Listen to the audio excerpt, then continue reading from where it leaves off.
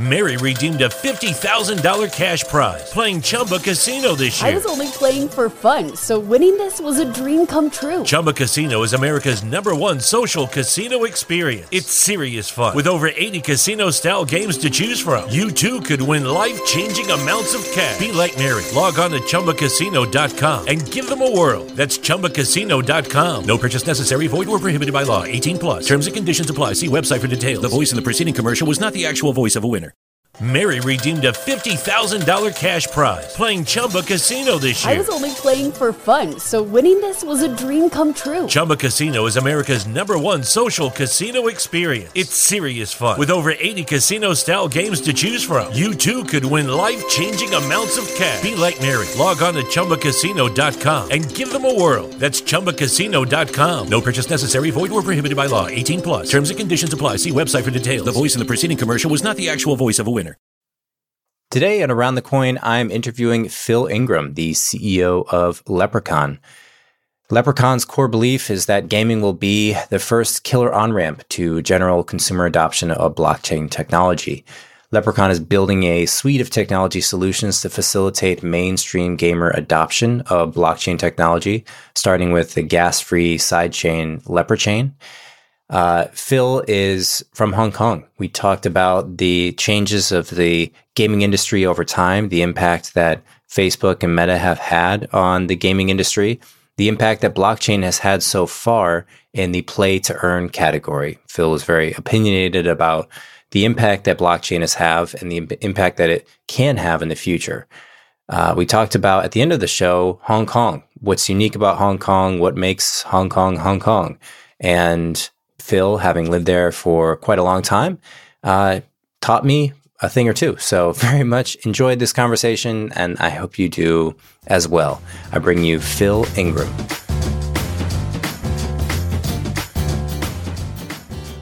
All right, Phil, we're live. I'm excited to chat with you. I'm really happy to be here. A little early in the morning for me, but very happy to be here. Yeah. And like we were talking about pre-show a few minutes ago, you are in Hong Kong, which I love that because you get to see a different part of the world. I'm in Portland, Oregon. Well, fans do look the same no matter where you go. Yeah. I think they spin as well.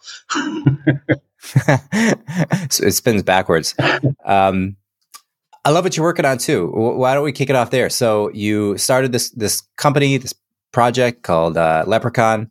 Walk me through what the impetus for the company was. Why did you start it? What are you attempting to do in the world? Yes, thank you. There's a bunch of us, some of us from the gaming world, some of us from the crypto world and some other areas. Funnily enough, I'm originally from the travel industry. That's a long story. But we're looking at sort of the uptake of blockchain in people's lives. I don't necessarily mean people specifically using DeFi services, but just situations where blockchain is integrated into a solution. And we had the realization that gaming, and by that I mean video games, should be the killer on-ramp or the first killer on-ramp for blockchain adoption, but not possibly in the way that is happening right now, which is more the sort of blockchain industry using gaming to sell tokens, but actual video game developers using blockchain in games, because this shift from the publisher-owned economy to the sort of player-owned economy. A good example would be World of Warcraft, which I have played probably more hours than I'm allowed to publicly admit in my younger days. But if you can imagine that World of Warcraft is almost a perfect analogy for what blockchain does, although it's obviously database and publisher-owned, and very famous cases of people losing their accounts if they did something naughty, like pay someone to level up for them. But it has an inventory or wallet. It has an in-game money system, tokens. It has special items and sort of power-ups and that you can find which relate to NFTs. Although it gets complicated because obviously there's more than one type of event. And so it's not just your simple NFT, you need a more advanced system. And then finally, you have things like the auction houses in the game, marketplaces. So all those sort of core elements that we've come to know in crypto exist. But we're imagining, well, the way World of Warcraft does it, it's sort of database and C++ driven, and the player doesn't really own anything. But if blockchain were to sort of seep its way in there, then you'd have this very subtle shift that, the items that players work really, it is 6:30 in the morning. Give me a second to warm up. The items that people, work so hard for in game, you can spend 3 hours in epic battles to get that one piece of armor. In the player-owned economy or the player-first economy, you can't take that away. The idea of marketplaces expands when people actually control those assets. And more importantly, the way, you can imagine how guilds can form when it's based around a much more immersive economy. And so the original thinking behind Leprechaun was, if video games incorporated blockchain, they would be so much better, in the same way that Unreal 5, for example, elevates the visual immersion in a game. Blockchain enables you to dramatically extend the sort of economic immersion in a game. And so the original thinking behind Leprechaun was, how could we believe that to be a fact? How can we start that process off? Knowing that was something that wasn't going to happen in sort of 5 days. At that time, when Leprechaun was first sort of announced to the world, which would be around the late summer of 2020, and we started fundraising August 2020. So, the phrase blockchain games didn't even exist. It was still all about DeFi platforms, etc. So, but that's what Leprechaun's originally about. And so the mission that we're set out on, and we've been tokenized live since March last year. So we're not, in crypto terms, you could argue we're not really a startup. But everything we're doing, with some stops and starts and a pivot somewhere in the middle, has been about that end goal, because we think that blockchain will completely transform many things, but specifically games, because that's what we love. But it's going to be quite a long road to actually get to where it happens in a way in which the blockchain is the silent partner. Because I think the real key to blockchain adoption is when you don't actually talk about blockchain anymore. You don't. Evernote, a lot of people use Evernote, and they don't use it because it uses SQLite as its database. They use it because it's a good note-taking app. I think one of the issues with blockchain is it's still all about the technology, whereas it should be about the consumer solutions. And I think we've still got a long way to go to make in that transition. But the short answer to your question is, we love games, we love blockchain, and we want to see how blockchain can make games better. And that's what Leprechaun's trying to do, step by step. In its own way. And do you think of it as right now? My sense of the industry of gaming, and tell me how this is different from the way it really is. But there's a few very large makers, gaming companies, Activision. You could probably rattle off Ubisoft, Square Enix, right? And these guys, it tends to be consolidated gaming, because the games that win tend to be very complex and very hard to make. It's not easy to make games. It's very hard. It's easy to spin up a website. It's easy to spin up a simple app, but those tend to not get traction. And because gaming is inherently peer-to-peer, most games are, most of the big ones, you're playing against other human beings, that there's network effects. And the network effects, like similar to a marketplace, consolidate people together on one platform. So you have World of Warcraft, you have the other games that Activision will make. What's the one game that's like, what's the number one game? It's not World of Warcraft. Fortnite. I'm not a big gamer, but Fortnite, yeah. It's like, God, how many people use Fortnite? By the way, I'm going to confess, I have never played. But yeah. Well, it's huge. And it seems to me like, do you feel the future, because of new technology and blockchain, will change that distribution of game makers. So more independent, smaller companies will be able to make really competitive games in some way? Or do you view this as more like blockchain will just be the behind the scenes technology that these big companies use to further their market share? That is a really good question. I need to unpack that because I can come at it from a couple of angles. I think obviously the particular games you're describing are what we call the AAA. And like Hollywood blockbusters, the more intense, the more expensive the production, the narrower the field is going to become of people that can actually make it.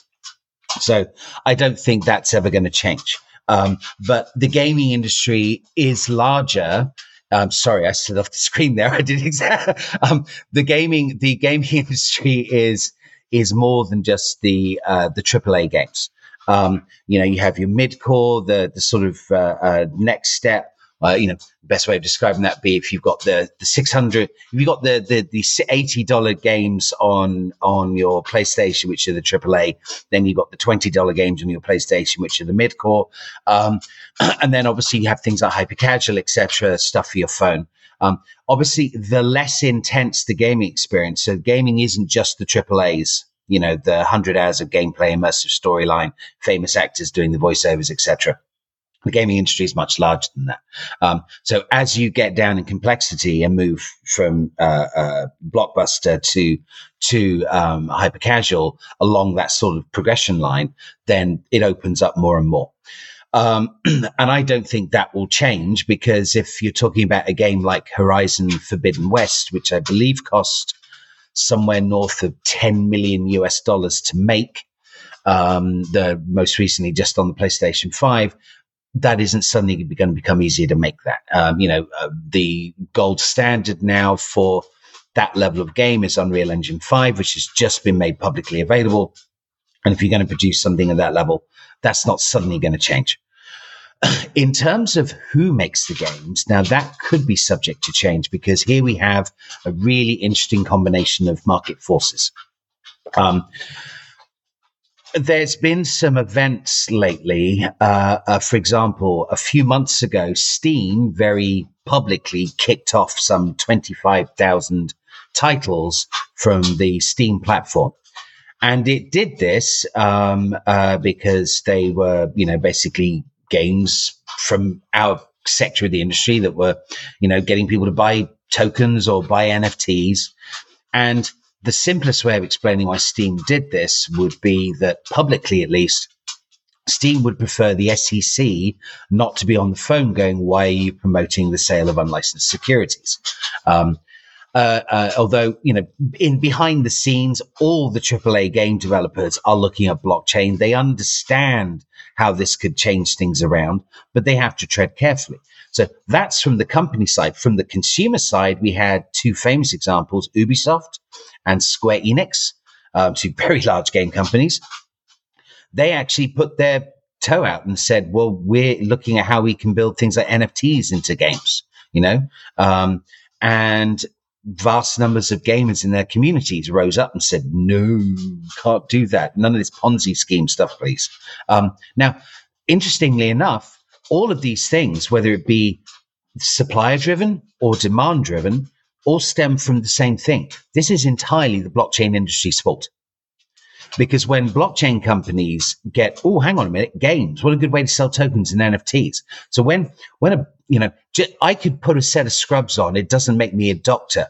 And the same way that a blockchain company, dressing up as a gaming company, but its actual intent is simply to sell the first 10,000 player characters as NFTs, or we're doing our new open world RPG and we're minting 10 million tokens. That doesn't suddenly make in game companies, and the entire, and that then translated in things like play to earn. If you're going to convince someone like me, because I'm an avid gamer, I've just finished Horizon Forbidden West on my PlayStation 5, and invested most of my weekends for the past couple of months doing it. It's how I decompress from work. You think I'm going to change that really immersive story experience and button mash in Axie Infinity to play to earn? Really? So the blockchain industry because it's used entirely, because it's thinking like blockchain companies, and they come up with phrases like play to earn, and you can earn a living playing games. Well, yeah, we already do that. It's called esports. But for people, games are supposed to be fun. The reason you buy a game is not so you can earn money; it's so you can actually get away from your shitty life for the past week. So when the blockchain industry does this, the gaming industry goes, "Whoa, hang on a minute! I don't want anything to do with this." So this, the primary reason why, because if you keep making games being about financial instruments, if you keep trying, this is where this ridiculous phrase has come back called GameFi. Decentralized finance makes sense. That is an application stack built on the basic premise of blockchain, and all blockchain really promises is immutability. That's it. You can't argue with the contents. That's basically it. Everything else is an application stack on top. So you have this wonderful application stack for DeFi, which although it's extremely hard to use, and clearly no one from marketing was ever involved, because if anyone ever thought about the customer experience, we wouldn't have invented MetaMask. But the game stack on top of blockchain, you don't take DeFi and drag it across and call it GameFi, because that implies, for example, my World of Warcraft reference again, that you're playing World of Warcraft, you kill this monster, you click on its body, select all the items on its carcass, you want to transfer them to your inventory, click go, and MetaMask pops up and goes, "That'll be $10, please," and come back in 10 minutes. That's not usable game UX. Gaming is about the enjoyment, the user experience. It's not about financial independence or sovereignty, which is what DeFi is about. Now, I do feel that I wax lyrical on this subject. You touched the subject. Well, let's talk about. Yeah, good. So in gaming, though, there is often this is way prior to blockchain. It predates this, where there's games. There seems to be a quantitative score. Like you're a level 5, right? Dwarf, or you've got this many coins, and very true that those numbers, those levels, for the most part, are kept within the ecosystem of the game. Yes. And the purpose of those are really to just give you a sense of progress or accumulation of value, make you feel like you're building something. They do. I think when I think of the word gamify, I think of there's a quantitative assessment of progress. And that is the thing that games do really, really well. Yes. That end up keeping people for long periods of time. And then there is the idea that you can buy things in games using this in-game currency that's already been developed. Then there's also, I think, a widely accepted idea that you can buy into a game. So you can use real-world dollars to purchase some item. Then people can trade. So where do you feel like the rub is? Do you feel like it's a branding thing only, or? I think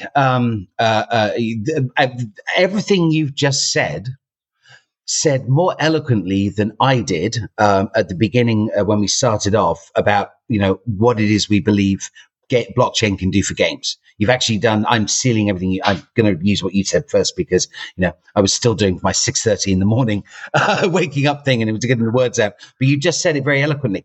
Everything about the way people experience the progression they make in games, the protection of that information, is an argument for blockchain. If your level is stored in that way, then a company's servers, can't be hacked or lost or damaged such that information is lost. The amount of in-game currency or platform or ecosystem money that you have earned through play cannot be taken away from you. You've just described how one of the ways in which blockchain can make games better perfectly. But the difference is one way I suppose I'd put the difference is the subtlety. At the end of the day, if you go around saying talking about the earning money, you want to get the IRS to look at something. Start talking about earning money. There's a difference, there's a difference between that and basically the saying that no matter what happens, no one can say you don't own the things that you want in a game. A lot of it's in phraseology, because technically, Fortnite, we used the example of Fortnite before. Fortnite has a massive industry around it involving things like skins and etc. Very blockchainable. But we need to be careful that we don't start turning this into something where everyone's income tax return has a line on it saying how much did you earn in Fortnite. Let me pause you there though. Let me just throw a parallel analogy out to see if it resonates with you. So I feel Instagram in the early days had no projection of monetization. Same with Quora. Yeah. And these companies allowed people to post pictures or write articles, not even enticing them for future potential revenue opportunities, just purely for the act of posting, sharing, and social benefits of seeing what other people have to share and offer. They did offer likes. They do offer quantitative measurements of progress with followers and likes, but they're not claiming that this is a platform for you to make money. That has changed to a large degree when you can advertise on the platform and they pay out a rev share to influencers. YouTube does this especially well. More importantly, actually, it's the third-party method where Instagrammers basically say nice things about stuff because outside of the platform, someone's paid them a lot of money to do so. In the last 10 years, over $100 billion worth of crypto has been lost or stolen, specifically because of poor key management, scams, and hackers. Forget not your keys, not your crypto. Software and hardware wallets have both the same vulnerability, that a single private key can be lost, hacked, or simply just misplaced. My new sponsor, the Zengo Crypto Wallet, is a total game changer, bringing wallet security to a whole new level. You have to check out Zengo, an on-chain crypto wallet with no private key vulnerability, leveraging advanced cryptography called MPC, which is just until now only been available to multi-billion-dollar institutions. So Zengo, most secure Web3 wallet, is the best place to keep your crypto, NFTs, and assets secured. It's also fully recoverable using their biometric recovery system, and it's also just beautiful. Get started at Zengo.com and use code ATC to get $20 back on your first purchase of $200 or more. That's Zengo.com. Code ATC for $20 back on your purchase of $200 or more. Mary redeemed a $50,000 cash prize playing Chumba Casino this year. I was only playing for fun, so winning this was a dream come true. Chumba Casino is America's #1 social casino experience. It's serious fun. With over 80 casino-style games to choose from, you too could win life-changing amounts of cash. Be like Mary. Log on to ChumbaCasino.com and give them a whirl. That's ChumbaCasino.com. No purchase necessary. Void where prohibited by law. 18+. Terms and conditions apply. See website for details. The voice in the preceding commercial was not the actual voice of a winner. With the Lucky Land Slots, you can get lucky just about anywhere. This is your captain speaking. We've got clear runway and the weather's fine, but we're just going to circle up here a while and get lucky. No, nothing like that. It's just these cash prizes add up quick. So I suggest you sit back, keep your tray table upright, and start getting lucky. Play for free at LuckyLandSlots.com. Are you feeling lucky? No purchase necessary. Void where prohibited by law. 18+ terms and conditions apply. See website for details. And in both cases, the thing that people were doing in the first place, whether it was writing or sharing pictures or gaming, it's the thing that people are attracted to. And then to me, it seems like, well, we're going to make this a sustainable occupation. We're going to make this so you can keep doing what you love and you can make money on top of it, meaning that you don't have to go and do your city job on the side. Is there a trap there? Is there something that I don't think. I think I was looking up some figures just to make sure I was up to date. It's very difficult to pull accurate figures, but I saw some in the region that by 2025, the play to earn, this sort of blockchain gaming segment, and let's be very, very clear, an entirely new category has been born. Excuse me. I won't deny that. And, I'm seeing figures as worth somewhere around $40 billion by sort of 2025. I looked that up last night. But again, I don't trust half the statistics that are out there, unless it comes from someone like McKinsey, where it was researched and verified, etc. There's no doubt there's this huge category that's created. But I think this is where you need to have we need to have more sort of global awareness. Where there is one area where there's already a sort of income derived from playing games, and we have this concept called esports.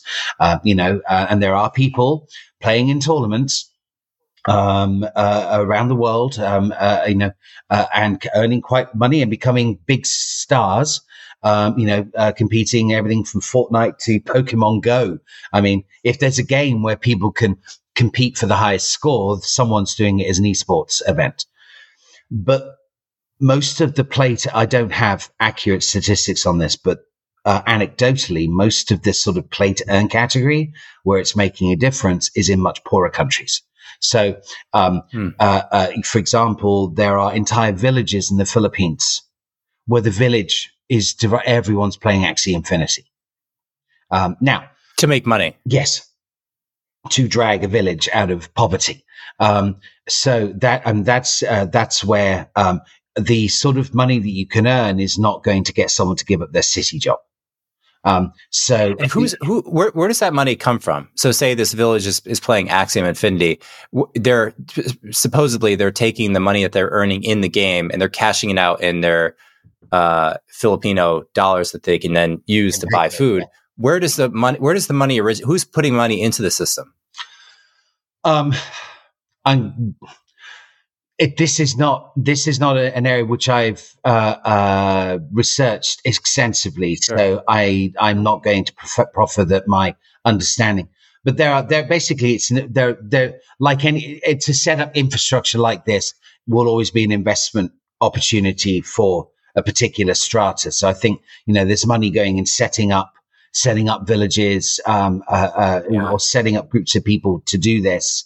And then, I suppose it's a bit like borrowing some money to buy a computer and then basically it worked out.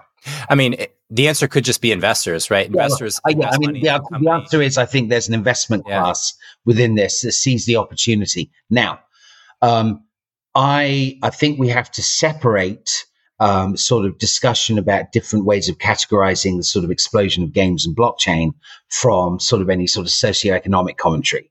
At the end of the day, if anyone ever comes up with a way in which people in less fortunate circumstances can improve their lot, that is a good thing. Only the most cynical could say that's not a good thing.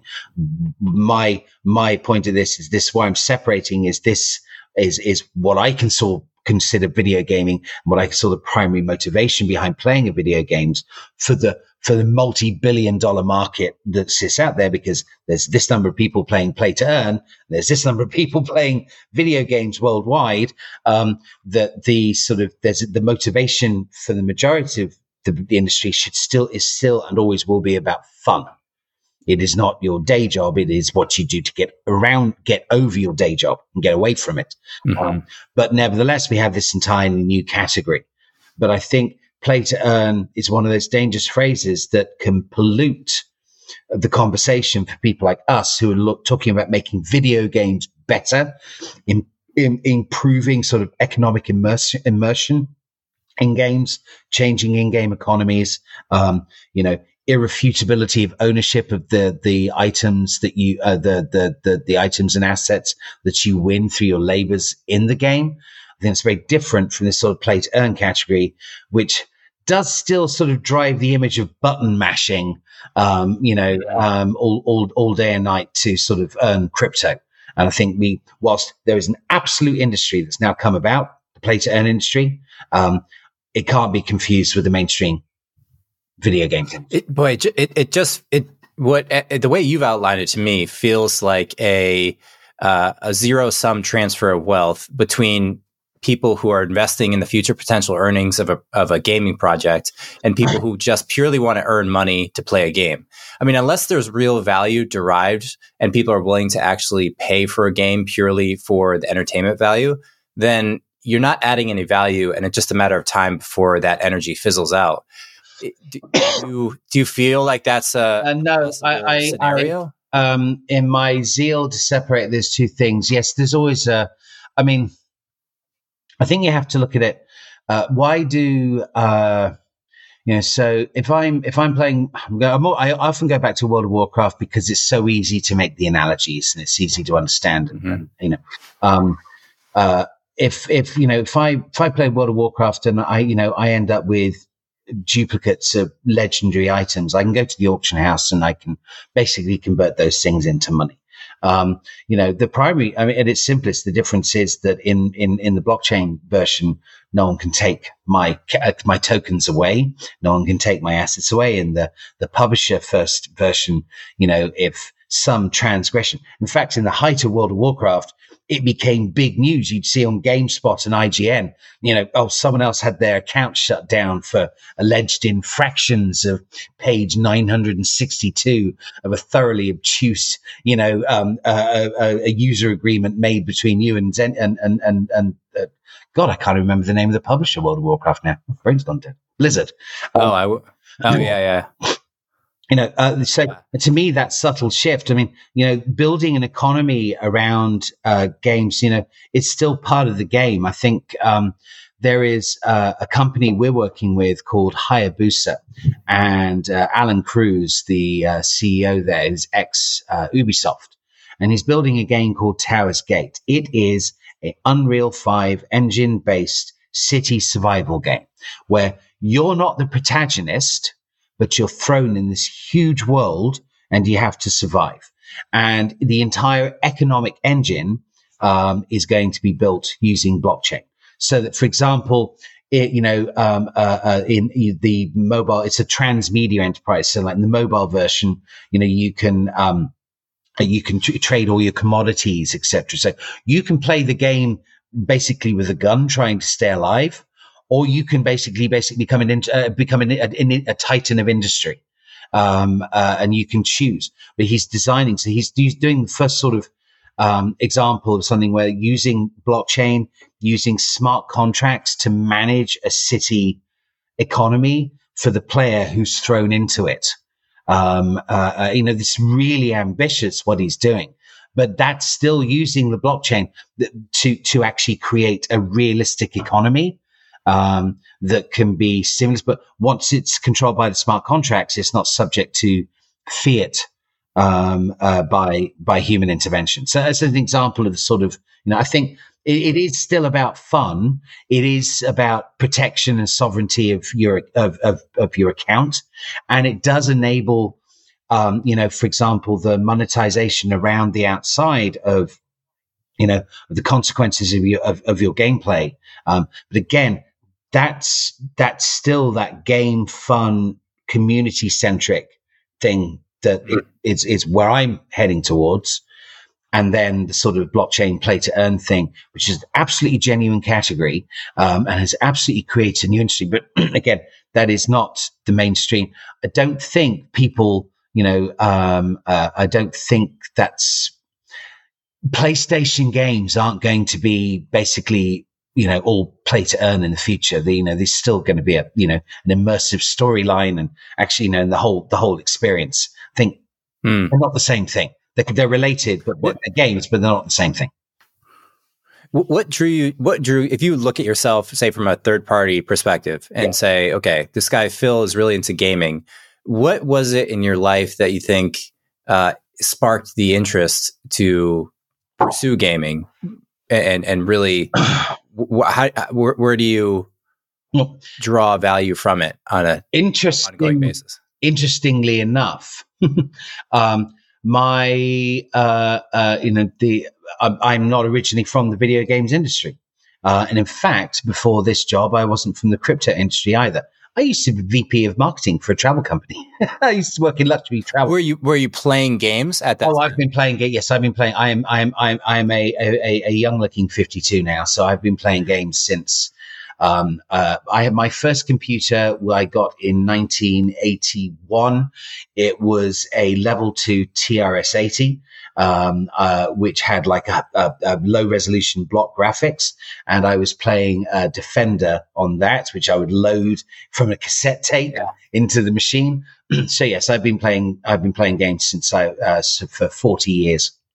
And I've got so let me ask you this: what is it about people who play games? We'll call it semi-professionally. They're on there every day. They're playing for multiple hours every day.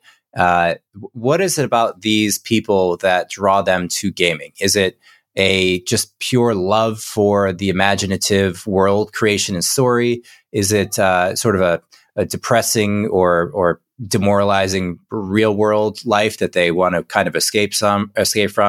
Some combination of that? Or they generally skew more technical? They're interested in the technicality of the software and the gadgets that are in the game.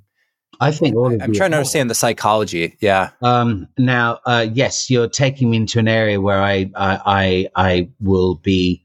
It's not based on academic knowledge or study, but I imagine the answer is all of the above.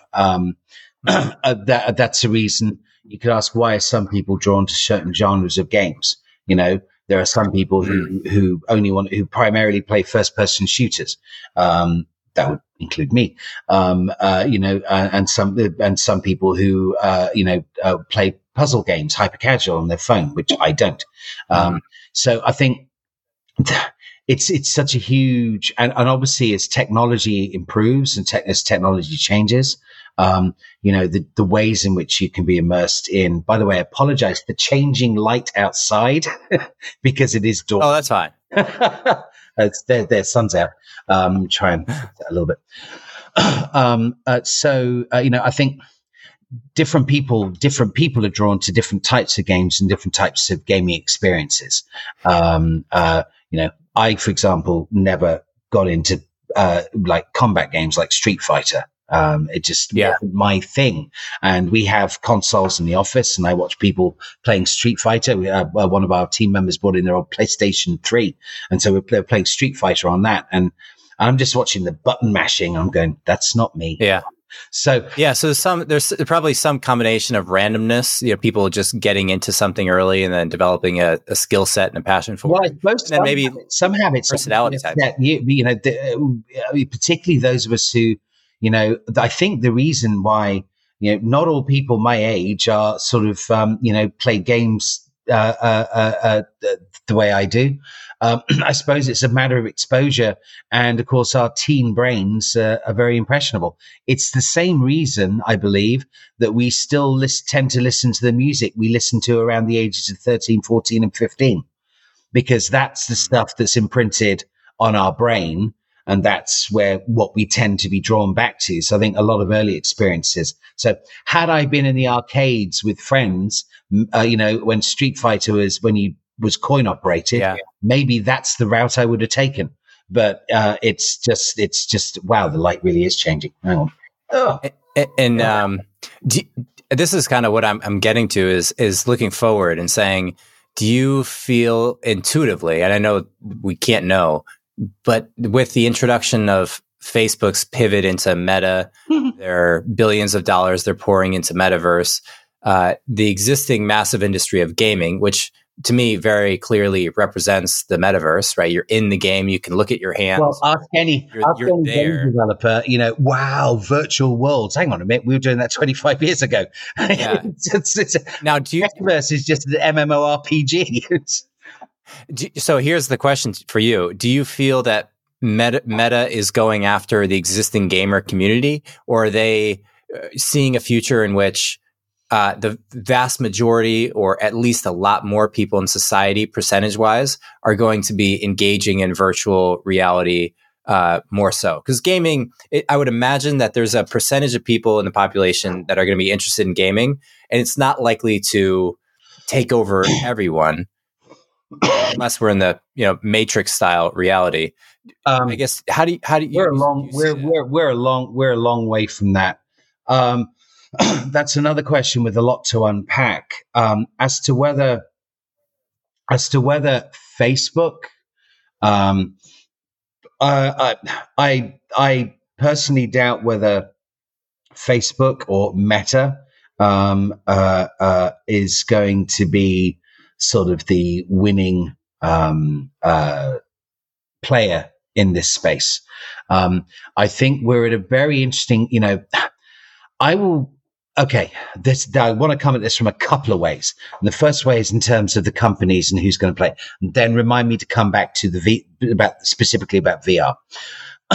If we go back, and as I said to you pre-show, I also was part of the .com boom based in New York for about 3 years during the final height and the fall of that particular industry.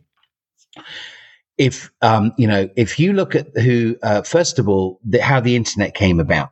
Before the internet, people used things like AOL and CompuServe.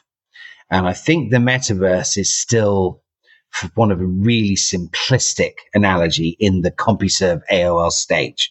We have all these metaverses. In other words, we have all these online services. And I think in terms of how that shakes down, into what I think many of us would hope becomes the metaverse, where interoperability simply becomes part of the infrastructure. And I can take my online identity and basically hop from world to world rather than having all these accounts. And therefore, because with the blockchain assumption, basically, I need to have this token to go in that world, and I need to have this token to go in that world, and I need an NFT from these people to go in that world. That's the blockchain industry trying to work out how to make money before they build a product by selling tokens and NFTs.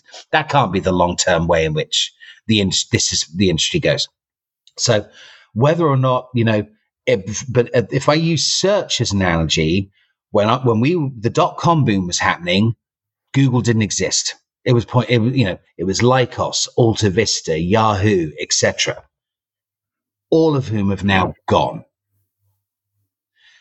And now we have Google, and then Microsoft comes along with Bing. I think I used Bing once, but that's in the same way. I think the presumption that Facebook, which actually, we got to the point where Facebook is for old people, and like me. And although I've barely posted anything on Facebook for 2 years, I'm too busy. I've got a job, but to assume that Facebook is going to be the future of the metaverse. Who knows? I don't think so. And I think it's very dangerous to presume, because we all thought Alta Vista and Lycos were the center of the search universe 20 years ago. And where are they now? So I think it's very dangerous to assume. Plus also, I think, arguably maybe Facebook just has one too many black eyes. And I think a lot of people looked at the sort of Decentraland style, Unity style graphics of that famous video that was put out. And I don't know. I could be wrong. They might make all the right decisions. Yeah. Our Facebook account is the way we log into the metaverse, but I don't know. I think it's very dangerous, because I remember the .com boom. All the companies that were then, none of them exist now in what I suppose is the state where the internet is as ubiquitous as it could become. 20 years from now, the percentage of the population that is playing more than 1 hour of virtual gaming per day, is that higher or lower than today? Probably higher, or has some virtual usage, uses the virtual world in some way. But I think this actually takes me back to the second thing that I wanted to bring up. I personally feel that this sort of, everyone's talking about, virtual reality, and everyone, of course, the mass market is looking at things like a certain Spielberg movie recently, Ready Player One. And they're sort of imagining that's how the existing the metaverse will be. Well, that sidesteps. The one thing whenever it was difficult, you never actually saw what the guy was physically doing to compare to. So when he's dancing through the air, notice how they never cut back to the actual real world, in his treadmill. So there's a lot of things that we're not there yet. But also, I also remember 20 years ago, when we didn't really have Wi-Fi, that if I wanted to check my email or get online, I had to either go home or go to an internet cafe. And we've now got to a point, a generation later, where everything is in this tiny little handheld device that I can put in my back pocket. Suddenly, with virtual reality, we're back to the appointment system. Oh, I'm going to meet my friends online in the metaverse. I've got to go home because, damn, I have a pair somewhere. I don't know where they are. Because I've got to wear these big virtual things. Yeah. Or I'll go to a VR cafe or whatever. I don't think, after a generation of getting to this, and by the way, arguably the metaverse is simply any layer in which you can interact with your friends without requiring physical presence. And if you want to have philosophical debate, but are we suddenly going back to putting these big, huge things on our head, and that's how we experience? No, I honestly think AR is much more because you need to be able to take it with you. And then, for example, you could be sitting at a chair and you put your AR, you put the little attachment on, you flip it on, and you're able to have a sort of AR chat, with your friends without being able to not see if a bus is about to run you over. So I think there's a lot of presumptions. It's so exciting. VR, I do VR chat occasionally. It's fun. It's clunky, but it's fun. I play VR games. I have Facebook got my money. I have an Oculus Quest, and I play things like table tennis and stuff in VR for a little bit of fun. Actually, it's a little bit of movement too. So I'm not knocking it. I'm a participant, but it's still so early, and I think we've barely scratched the surface in terms of how this is actually going to play out. With the Lucky Land Slots, you can get lucky just about anywhere. This is your captain speaking. We've got clear runway and the weather's fine, but we're just going to circle up here a while and get lucky. No, nothing like that. It's just these cash prizes add up quick. So I suggest you sit back, keep your tray table upright, and start getting lucky. Play for free at LuckyLandSlots.com. Are you feeling lucky? No purchase necessary. Void where prohibited by law. 18+ terms and conditions apply. See website for details. Mary redeemed a $50,000 cash prize playing Chumba Casino this year. I was only playing for fun, so winning this was a dream come true. Chumba Casino is America's #1 social casino experience. It's serious fun. With over 80 casino-style games to choose from, you too could win life-changing amounts of cash. Be like Mary. Log on to ChumbaCasino.com and give them a whirl. That's ChumbaCasino.com. No purchase necessary. Void where prohibited by law. 18+. Terms and conditions apply. See website for details. The voice in the preceding commercial was not the actual voice of a winner. Do you think the impact of blockchain is underrated or overrated for the sector of gaming? I think it's underestimated. But again, I would say that like any enabling technology and if the simple fact, blockchain itself really is about the immutability of data. Everything else is an application stack on top. And the fact that blockchain says I own something and there is no one on earth that can take that away from me, that alone is utterly transformative when applied to any commercial activity, from playing games to bank finance, whatever. That simple fact that you can't take my shit, then that is transformative. So then you can build all sorts of imaginative application stacks on top of that basic premise. But again, I would say, and this, I'm a big. There's a few people that I take reference. I don't not normally, for example, I'm not someone who would share videos. There's a few people that I take note from of things to say, and one of them is Steve Jobs. And I remember this famous video. He was just, I think, after he'd taken back over Apple, and some engineer was really upset that they cancelled one of the programs. And he's saying this was really good technology, and Steve Jobs basically said, "Well, yes, but we've cancelled it because you created a technology and you turned it into a product, but not once do you say what customer problem am I solving." And the same thing I'd say with blockchain and the stage we're at. As someone who was in the .com boom, that was all marketing led. And by the time companies had worked out how to productize, they'd spent so much money, they could never earn it back. And so the likes of Pets.com and Boo.com all went bust, and a couple of people came out winners like Amazon. 20 years later, I come into the crypto industry and I see exactly the same thing, an industry awash with money, looking for places to invest. But it's a product-led industry. You can see that the marketers, the people that sort of examine customer needs and wants, weren't really involved. The experiences, the way we interact with the technology tells you that. And I think, it's all about the blockchain. Blockchain comes of age. Blockchain becomes a pervasive, basic substructure upon which many things are built when you never actually mention blockchain.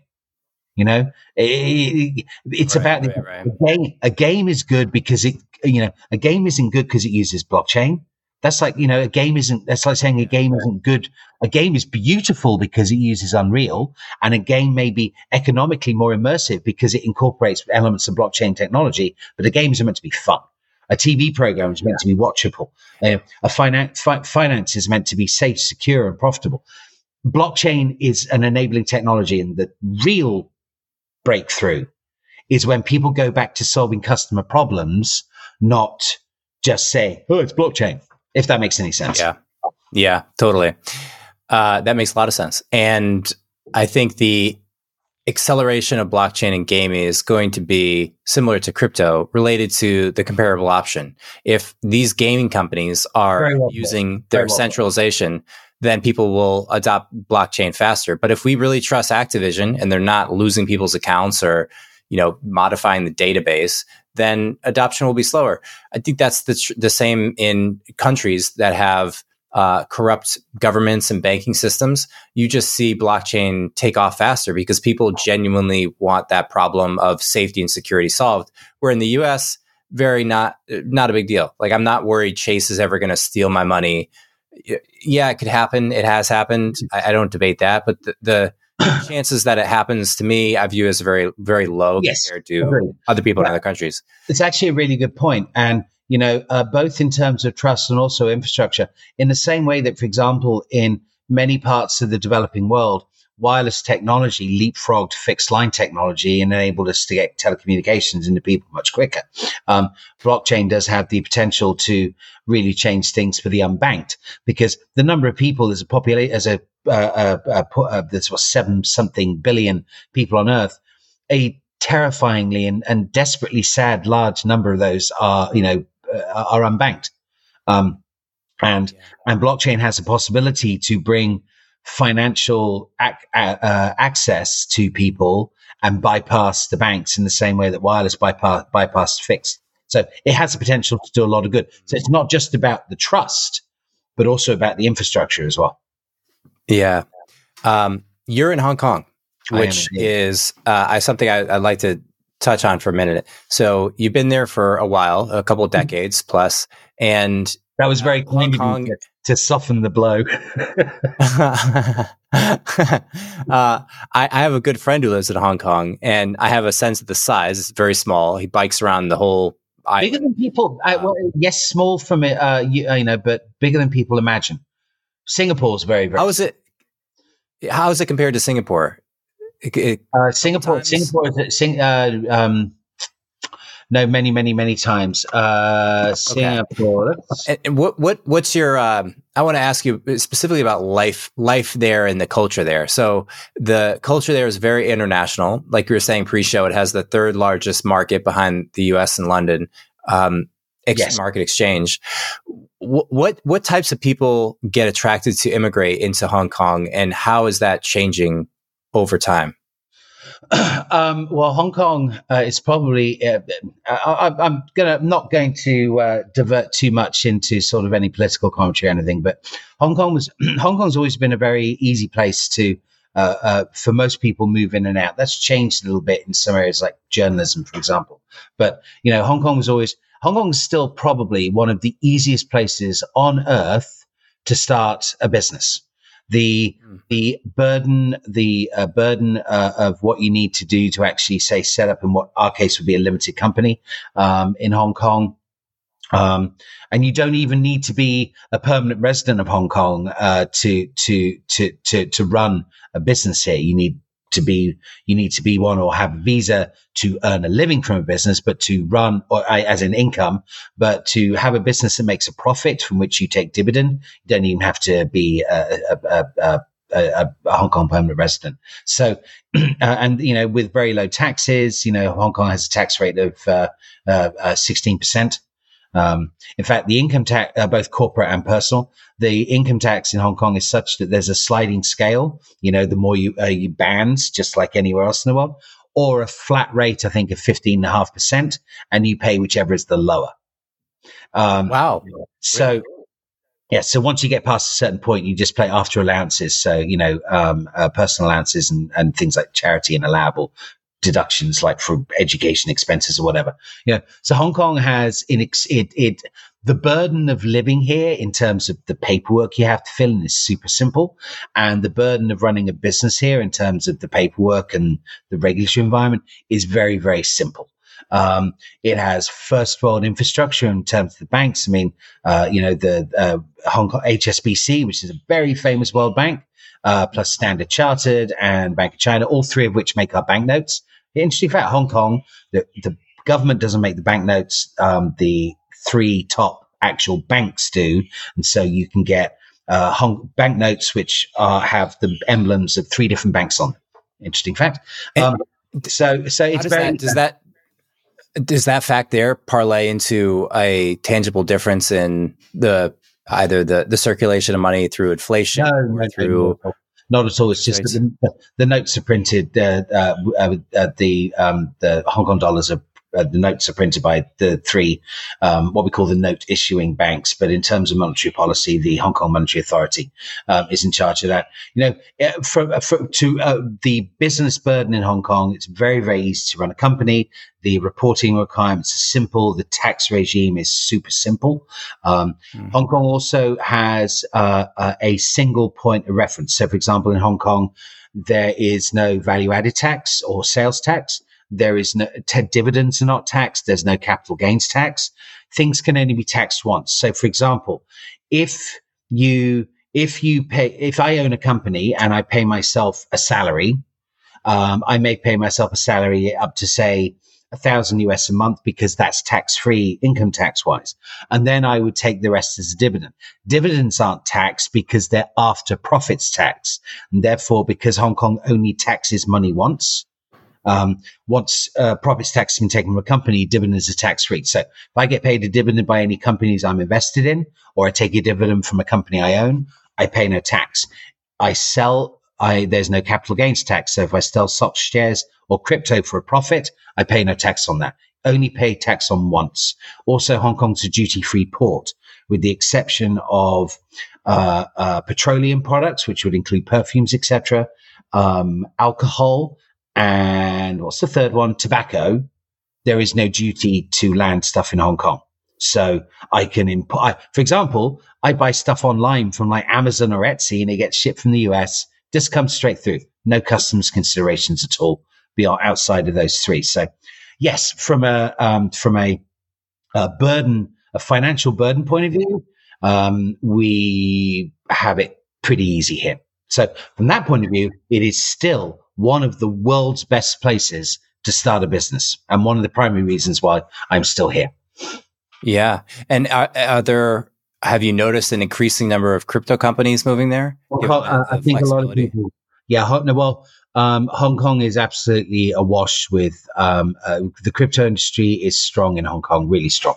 There is a huge infrastructure growing up here, building up here. I think one of the difficulties, and there's a lot of VC money here as well.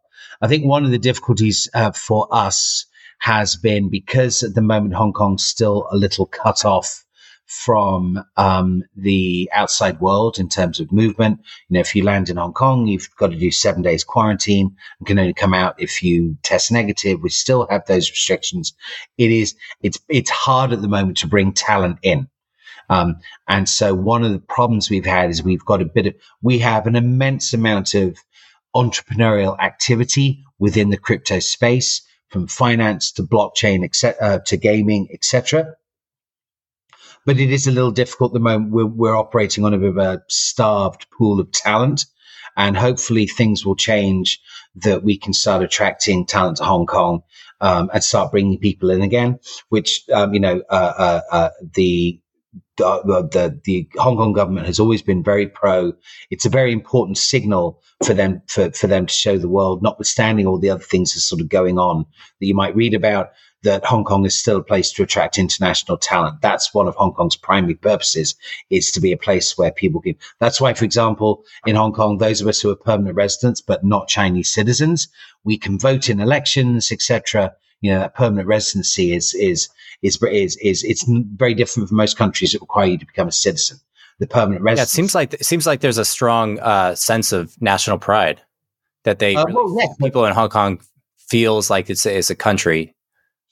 Now we head into things where I'm very, very careful.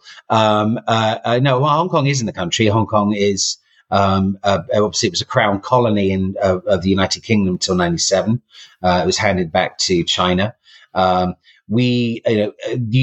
go from Hong Kong to China, you have to go through Hong Kong Immigration and Customs and then through Chinese Immigration and Customs. So whilst this is China, we are in Hong Kong is part of China from a practical point of view. It's its own customs region. It has its own immigration force. It has its own rules. So, for example, an American does not need a visa to enter Hong Kong, but would need a visa to enter China, for example. So it's different. I see.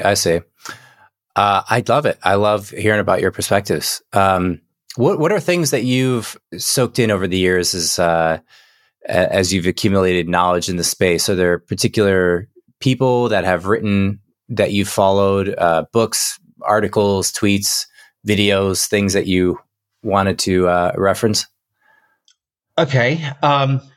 Well, I'm going to show my age here. I'm a reader rather than a YouTuber. But if I was, do you know, it's interesting. There's some people that, okay. From an academic point of view, there's a couple of names that immediately come to mind. From a leadership point of view, I've always, one of my favorite reads of all time is Good to Great by Jim Collins. I think anyone who has aspirations to in a leadership role to do that effectively and to do it the right way, I would highly recommend that book. I'm not sure how old that book is now. It's been 10, 15 years. I'm not sure, but Good to Great by Jim Collins. I've always enjoyed him. Recently, because I only just recently assumed the CEO position of Leprechaun. I was actually the chief marketing officer before, and then we made a change, and I recently was appointed to the CEO position. And I went through this entire process, and I was thinking about purpose, and then I suddenly remembered, and I went back to someone that I used to read a lot. There's a guy called Hubert Joly. Now, Hubert Joly used to be the CEO of Best Buy. He's the guy who basically turned Best Buy around, after the previous CEO was fired after various scandals. And Hubert Joly, who's now a professor at Harvard, he writes a lot about this concept of finding purpose, and I actually went through a sort of finding purpose exercise in the company recently, so I was attracted to him. I have an old boss of mine, just after I came back from the US to Hong Kong. I was actually appointed as a managing director of Cable and Wireless's Internet Services Division in Asia. And my old boss, a guy called Mark Francischetti, and just because I've managed to get a shout out for his name, I can send the link to him when this is published. He was transformative. I think he was my first personal mentor that took me on the leadership path. In terms of modern things, I do like me a little bit of Vaynerchuk. I do like the occasion. I think he speaks a lot of sense. But apart from that, I'm not a mad YouTuber or anything. I think I'm more likely to be watching. My addiction on YouTube now, which I'm going to confess, is I don't know how this happened, but I got into reaction videos. I don't know how that happened, because they're weird, but I just like people reacting to other stuff. That's sometimes what I do to switch my brain off. But in terms of, those are a few names that come to mind. I've just been through this process of trying to reignite passion and just tighten the focus of a company. So, a lot of the old names from my education days, the porters, etc., all those tools that we learned, very, very useful to remind yourself of those basic tools to try and unpack problems and find focus. But yeah, those are the first two names that came to mind first three names that came to mind when you asked that question. Awesome. Well, Phil, congrats on all the progress with Leprechaun. I hope you guys crush it. I love what you're working on. And thanks for coming on today. Appreciate it. No, thank you very much. I enjoyed it. I apologize. Next time I'm going to make you get up at 6:30 in the morning so I can be more than one coffee in. Yeah, for sure. All right, my man. Take care. Thank you very much. Thank you for listening to Around the Coin. If you enjoyed the show today, consider giving us a quick review wherever you listen to podcasts. Tweet about it or text it to a friend. We really appreciate all the support in growing that we can. If you have any guests you'd like us to bring on or feedback for us, don't hesitate to reach out. We would love to hear from you. Mary redeemed a $50,000 cash prize playing Chumba Casino this year. I was only playing for fun, so winning this was a dream come true. Chumba Casino is America's #1 social casino experience. It's serious fun. With over 80 casino-style games to choose from, you too could win life-changing amounts of cash. Be like Mary. Log on to ChumbaCasino.com and give them a whirl. That's ChumbaCasino.com. No purchase necessary. Void where prohibited by law. 18+. Terms and conditions apply. See website for details. The voice in the preceding commercial was not the actual voice of a winner. Mary redeemed a $50,000 cash prize playing Chumba Casino this year. I was only playing for fun, so winning this was a dream come true. Chumba Casino is America's #1 social casino experience. It's serious fun. With over 80 casino-style games to choose from, you too could win life-changing amounts of cash. Be like Mary. Log on to ChumbaCasino.com and give them a whirl. That's ChumbaCasino.com. No purchase necessary. Void where prohibited by law. 18+. Terms and conditions apply. See website for details. The voice in the preceding commercial was not the actual voice of a winner.